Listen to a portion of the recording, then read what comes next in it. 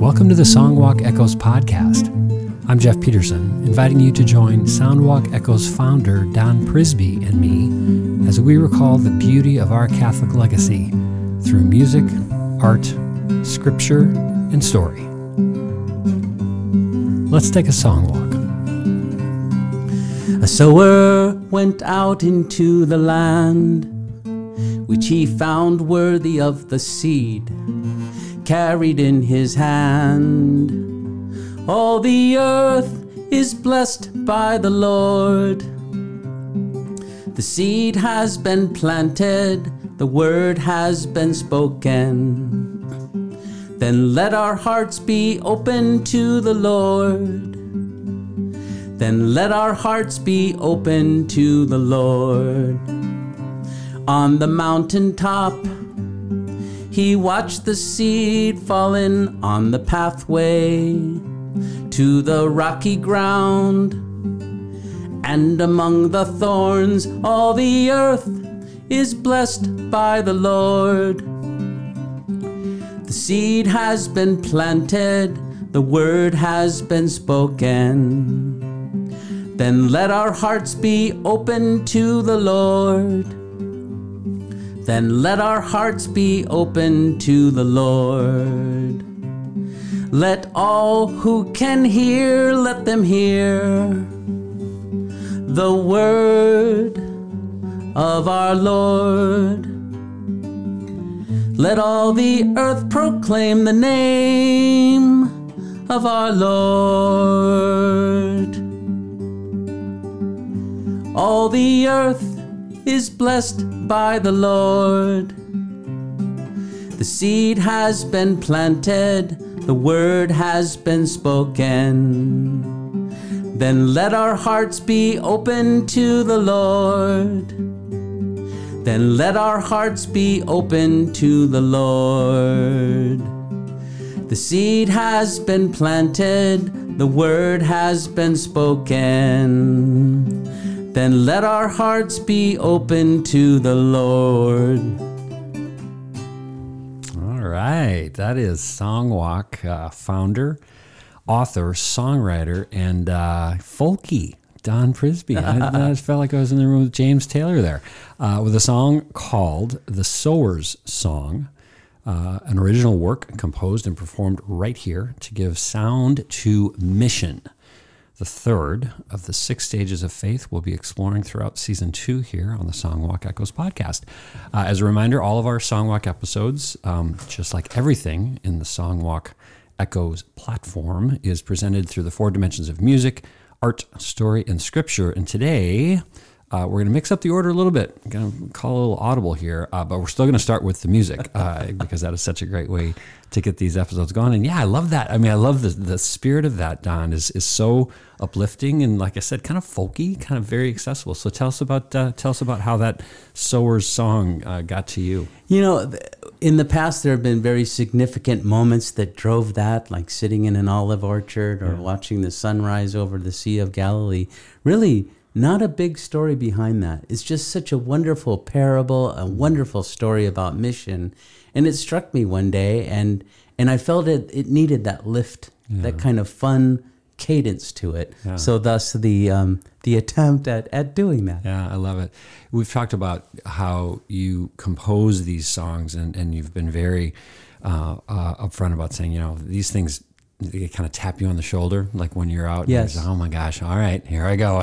Yes. But how does, like with that song, there's so much like the chord progressions. I mean, that's not a straightforward, like just, you know, even though I call it a folk song, I mean, it's not like this land is your land kind of a thing, you know. I mean, so how do you, as you're combining the words that are coming to you and then thinking of the chords and the tonality of it, is that how sort of like scientific? Is that a science or an art? You know, or like does it just kind of happen, or do you feel like, oh, you know, I should really modulate here because it would kind of fit? How does that work? I would say both science and art. There are structures in Western music that we follow. Yeah. You know, some call it the 1-4-5 with a relative minor, which is usually the minor sixth. Mm-hmm. So, you know, there are structures in all songs. This one just needed a major chord. It needed some lightness. It also needed to catch our attention. So when you go to like the bridge, let all who can hear, let them hear. That's where you might go to a chord change. Yeah. You know, again, there are rules to follow, and yet the inspiration is there through the words, and the inspiration will tell us, okay, we need to either go to a minor key here, or we need to modulate to another key, or we need to stop playing and do a drum solo. Right. Well, and how much of it too, you know, and I realized when you wrote that song, you didn't necessarily, you weren't thinking of this podcast and you weren't thinking of this episode where we're going to talk about mission. But what I love about how you've married up that song with what we're going to talk about today is it's also just it's an appropriate soundtrack, you know, to mission. You know, the music itself has movement to it, you know, and I'm reminded earlier this season I think it was the second episode, the song that you used to talk about vocation and then the Shema Israel, which was very, you know, kind of, I don't want to say heavy, but it was they had a lot of gravity to it, you know, and so apropos. So how do you, when you're thinking of the hundreds of songs in your catalog, what process do you go through to kind of marry up the music to the message? Wow, thank you for your observations about that. When I think about mission, and we'll hear it in some of the references today in our conversation, Don Quixote and others, mission is a time of freedom and action and wonder and imagination and enthusiasm, and I want to come back to that word, that it needs to be light. It needs to be moving forward. It needs to be in a major key. Not to say that whenever we're on a mission, there's certainty, right? Right, yeah. I mean, we've both experienced that in our lives, but it needs to be free. Where the first, you know, the Shema was about vocation and, the mystery of call, right? Mm-hmm. And then the response, there's a certain gravity of as we discern what our response would be, as we did in the second song. And this is now mission where we're sent. Yeah. So there's a little bit more lightness and freedom. Yeah. And just motivation to go. Like let's go. You mentioned the other elements here that we're going to be talking about mission. One of those is scripture. So usually, even though I've always said, you know, we don't take the MASS in order every time. Right. I was actually looking back on our episodes, Don, and we pretty much do. But today, I want to mix it up a little bit and get right to the scripture, because the scripture passage is so closely aligned with the song, both by name and a lot of the lyrics that you brought up. So this is the parable, very familiar with all of our listeners here, the parable of the sower. In fact, it's so familiar that it shows up 3 times in the gospel. Both all Matthew, Mark, and Luke all wrote of this parable. But I was telling Don before tape rolled, everybody, I exercised a little bit of sort of producer prerogative here, and I chose the one from Luke. I'll explain it after we get done reading it, but and I'll read this one fairly briskly because people are familiar with it, and it's also kind of long. So this is Luke chapter 8, verses 4 through 15. While a large crowd was gathered and people were coming to Jesus from town after town, he told this parable. A farmer went out to sow his seed, and as he was scattering the seed, some fell along the path. It was trampled on, and the birds ate it up. Some fell on rocky ground, and when it came up, the plants withered because it had no moisture. Other seed fell among thorns, which grew up with it and choked the plants, and still other seed fell on good soil. It came up and yielded a crop 100 times more than what was sown. When he said this, he called out, "Whoever has ears to hear, let them hear." His disciples asked him what the parable meant, and Jesus said, "The knowledge of the secrets of the kingdom of God has been given to you, but to others I speak in parables, so that though seeing, they may not see, and though hearing, they may not understand. This is the meaning of the parable," he said. "The seed is the word of God. Those along the path are the ones who hear, and then the devil comes and takes away the word from their hearts, so that they may not believe and be saved. Those on rocky ground are the ones who receive the word with joy when they hear it, but they have no root. They believe for a while, but in the time of testing, they fade away. The seed that fell among thorns, for those who hear, but as they go on their way, they're choked by life's worries, riches, and pleasures, and they do not mature. But the seed on good soil stands for those with a noble and good heart, who hear the word, retain it, and by persevering, there, pause for dramatic effect there, produce a crop. So the reason I chose that one is for that word persevering, and how persevering and perseverance, you just mentioned it a couple minutes ago, Don, relates to mission. Just that we're sent on our way and now we're off doesn't mean, and even that last, the last seed there that gets to be on good soil. Okay, so that's good. That seems like all right, that's where I want to be. But even as Luke writes, that even that good seed the seed on good soil has to persevere to produce a crop. So talk about the kind of the stick-to-itiveness, of mission as you see it, because it's different than vocation. We talked about vocation a couple episodes ago, and that's kind of okay, all right, I hear it now. All right, now I know. But mission really is about movement and obstacles and things that we have to persevere kind of through. Wow, I love the word persevere, and I'm reminded of Aquinas, and we covered Aquinas in our first season. Aquinas uses the word persevere in this context. When we're on the mission, right, we have agency. We are the actors. God calls us, we respond, and he sends us, and then we have agency to act. Now, Aquinas talks about the one of the cardinal virtues of fortitude. When we have fortitude, we should have four things. One is patience, and I wish I had more of that. Perseverance, that we can wait through the trial, wait for the right time. Then confidence, to move with faith, confide, and then magnificence, to make whatever we're doing great. That's what magnificence is. So we're called to be patient, to persevere, to act in confidence, and to make great, to make magnificent. And I'm just delighted that you would find that word perseverance in the scripture and bring it forth, because it kind of ties together what Aquinas taught, in the 13th century, right? But it reflects for us that we have agency, we have some action in this mission that we are sent on. And perseverance, yes, we need to wait, we need to be patient, we need to watch, and then act. Yeah.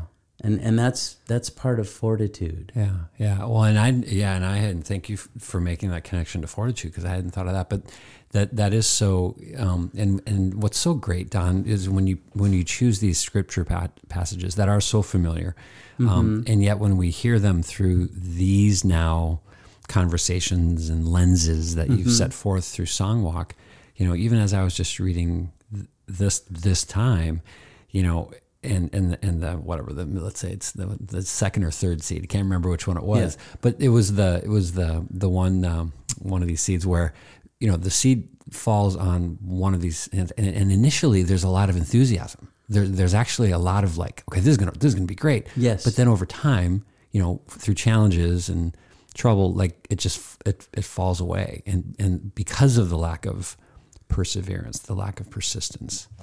And I wonder what our listeners are thinking and how they relate to that. Because when we are sent on a mission, and again, outside of the religious context, there is always that part of life that gets difficult, right? Or it becomes a challenge, or there's ambiguity. Yet we're still called on that mission. What do we do? So I wonder, outside of the religious connotation, what are those experiences that we have that do require perseverance as we're on that mission? I mentioned a couple episodes ago, we talked about vocation, and I'm wondering if, as you have written so much about these 6 stages of faith and reflected on them and sung about them, the whole thing. When I look at mission and vocation, a lot of times I think I've used those terms interchangeably. Kind of like, well, it's like they're both sort of aspects of purpose, But really, I feel like what we're doing here, and as you're laying them out in their respective stages, they are different. They strike me as different. That vocation being becoming aware of what you're built for, what you're called to do. But you can know what your calling is and still not be on the mission, right? I mean, you can still know it and just not do anything about it. I'm thinking of 3 examples that just came to me in the last week as I ran into these folks. I ran into a friend of mine who at the grocery store, right? Just ran into him in the front door. He's a very talented quality engineer, and he's in his retirement years, and he got called back to work on a heart machine that would bring life to people. Wow. And he said, "I'm so excited. Finally, my life has meaning." And I thought, finally, you're creating machines that help save lives, and I'm wondering, how do you know if an avocado is ripe? Or how does the bulk candy machine work? Yeah, exactly, right? Yeah. But what? And then another friend talked about his son, who is also an engineer, very brilliant, and his son wanted to learn how a software worked, so he invented a software. Yeah. Had a couple hours free. Why not? Again, so there's an example, 2 examples of mission. Yeah. And yet a third, which is not engineering at all, it's more artistic, is a painter that I know who's painting houses. And he is so focused, not just on the paint, but on the surface that the paint goes on. So he's intuitive enough to care for the entire picture, not just when the paint goes on, but is the surface ready to receive it? So there's 3 examples of mission. And you might think, well, yeah, initially those men were called to that particular area of engineering or art or painting. But the mission, it lines up with a talent and something that they do well. Yeah. And look at the calling of St. Peter. I call you to be a fisher of men. I know you're a fisherman. Yeah. I know you know that. Now I'm orienting you to fish in another way. Yeah. So mission, apart from vocation, would be, let's say we leave vocation to God, how he calls us, and we respond to that. And mission is directly related to what particular gifts do I have to make that happen. Yeah, right. And I believe God knows that. Yeah, I don't think there's an accident. I don't think there's like, okay, I'm going to call you to do this, and you have no idea how to do it. Right. Good luck. Another cool thing, as I mentioned, being able to listen to these scripture passages, even the very familiar ones, and hear them and read them in a new light, is relating now art, the A of the MASS, and really, taking even more familiar, potentially, areas of art or artistic expression, pulling a lot from the secular kind of world to align, and to help everybody, including us, get even deeper into these 6 stages of faith. So the art that you've aligned with the stage of mission is a book that I guarantee everybody listening has heard of, maybe some of us even read, but I'm going to raise my hand for all of us listeners to know that I can't remember really what it meant. So Don Quixote, without, we don't have to go back to college here, Don, but why don't you remind us a little bit of Don Quixote, the story first, and then how you really see that connecting to mission here. Yes, so we're looking at secular art right now, and we're bringing it in because we're trying to talk about these 6 stages more in a secular manner, because later we'll connect them to some religious significance. But Don Quixote, I just love the character of Don Quixote, and it's a story written in the early 17th century in Spain by Miguel de Cervantes. And I just love the character, and it may be because it's a little self-reflection, but Don Quixote, came from a lower nobility, but he was wrapped up in the romanticism of chivalry, and he wanted to follow that mission of chivalrous life. And he pairs himself up with Sancho Panza, who's almost an opposite, who's steeped in reality. So you have Don Quixote de la Mancha, who is this idealist looking at illusion and chivalry and these ideals, paired with Sancho Panza, who's into reality, right? He is very real. So what you see in the story is a crossover. Sancho Panza moves from the reality of things to the ideals, and Don Quixote moves from illusion, maybe even to disillusion, to reality. So I love the enthusiasm of Don Quixote as he searches for chivalry everywhere, including the tilting at windmills, dueling with a windmill. I mean, again, I think I love it so much because I see so many of those tendencies in my own life of seeking the transcendent out of the banal, out of the mundane, looking for the spiritual insights that are wrapped in our day-to-day world. Just being hopelessly contextual, which is what I am. I think that's why I relate to Don Quixote. The word, we talked about magnanimous as one of our favorite words. Quixotic is another great word. Mark Twain framed that first. To be quixotic is to be, hopelessly idealistic. Yeah. And coming back to our discussion about the sower sowing the seeds and the mission of being energized and enthusiastic about our missions. I think sometimes we have to be a little crazy and a little idealistic to go after our missions. What do you think, 100%. Jeff? And that's where, when you think of that tilting at windmills and how it gets used most often is not in a disparaging, but just kind of a playfully disparaging way a little bit, where it's like, just tilting it crazy, it's futile. But actually, when we read it, when we think of it, and we reflect on it through this lens of mission, it's actually it's idealistically admirable. I think tilting at windmills, like that's how much he believed. That's how enthusiastic he was. And that I think is if we're all blessed enough to find and be on a mission, that's how you do that's mission work. It's not logical. It's not like it kind of consumes you, and there's no off position on that switch. Love that description, Jeff. And now let's come back to the word enthusiasm, which I referenced earlier. Yeah. Enthusiasm means to have God within. Theo, enthusiasm, God within. Yeah. So imagine us being like Don Quixote, to be quixotic or idealistic or principled or full of energy or enthused to do it. Yeah. I think you described it well. It's almost craziness that we would let God fill us and follow that. Yeah.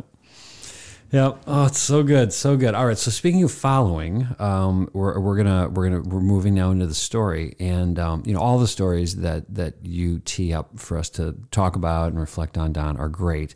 This story is quite personal, and it is one that you were touched with, responded to a kind of a call, and then the mission of around creating I'll call it like a little touchstone, literally in your backyard, that has really blossomed into just a great. It's like a neighborhood.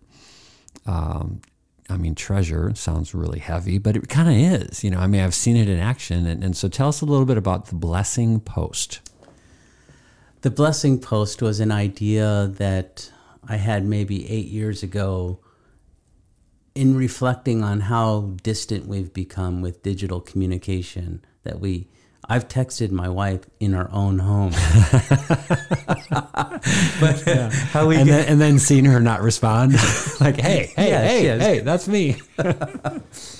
But emails, texts, and they're so efficient. But remember when you used to get a note in your lunch by your mom, or a Valentine that we used to share, in school, or notes. The written note is so powerful. So I felt that we lost that. And 5 years ago, I put a blessing post in my backyard, and it's right adjacent to a walking path. And people come by, and there's a note on it. And it says, It could say whatever you want it to say. Someone may have written, "Have a wonderful day," a word of goodwill. And the next person coming along the path sees the note, and they take it off, and they receive that message. Well, in a box there's a stack of notes and a pen, one of those banker's pens with the chain on it. and they write a note, and they leave it. And the next person comes by, and they receive it. Yeah. And then they leave a note. And over the first year of that, we exchanged over 300 notes. Oh, that's great. And it was powerful to see how people were supporting one another with kind words of goodwill. During COVID, because now that required some kind of tactile connection, I took that away and made a chalkboard out of it. And so every Sunday I'd put a message, a hopeful message, and then people would come by and there's a chalkboard below, even right down to the ground so toddlers could get involved, and a box of chalk. And I have seen over the years, elderly folks out for walks, entire families, little kids on their bikes. Yeah. It's so cool. I can see it right from my kitchen window. And I just peek out there once in a while. And every Sunday I go out and I think of what is it, fall? Let's say, what's my favorite fall color? Something very simple. Yeah. Or on Valentine's Day, how many hearts can we draw? Yeah. And people do that. Or a smiley face. How many smiles can we write? Simple things. And other things. Like right now, it just says peace. Because we're in a very tumultuous time with several wars going on in the world. It just says peace. Yeah. Simple idea. I suppose I was enthused to do it, but it just sits out there and it generates its own power. Yeah. Well, and what I love about it is it stands as its own mission in and of itself. Okay, just even the simple, and I love your humility about it, Don. But even the simple act of every Sunday, you're getting out there and you're writing a new prompt. I mean that's you've probably run into some Sundays where you either maybe forgot and you're like, oh my gosh, I gotta get out there.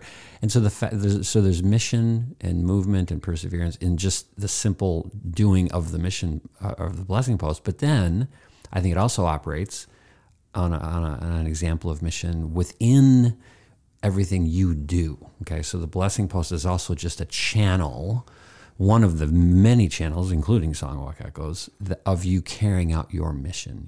And so whether that's around creating community or just making connections, so that people opening up those channels of communication so people can share and reflect. And so I love that it operates both on its own, but also as part of a broader, it's like a portfolio of mission work, And if we all really examined our own lives of how we live out our lives, maybe there are those multi-dimensions of how we're called. Because everyone's got a walk that they've been called to. Yep, exactly. Mine just happens to be writing songs and putting up blessing posts. All right, so Don, bring us home. We end every episode, as listeners who have listened to more than one of these episodes know, we end every episode with, the Songwalk Echo point. So the one thing that we want to leave people with, pray over, maybe over the next week or two, just talk about at the dinner table. What would that echo point be for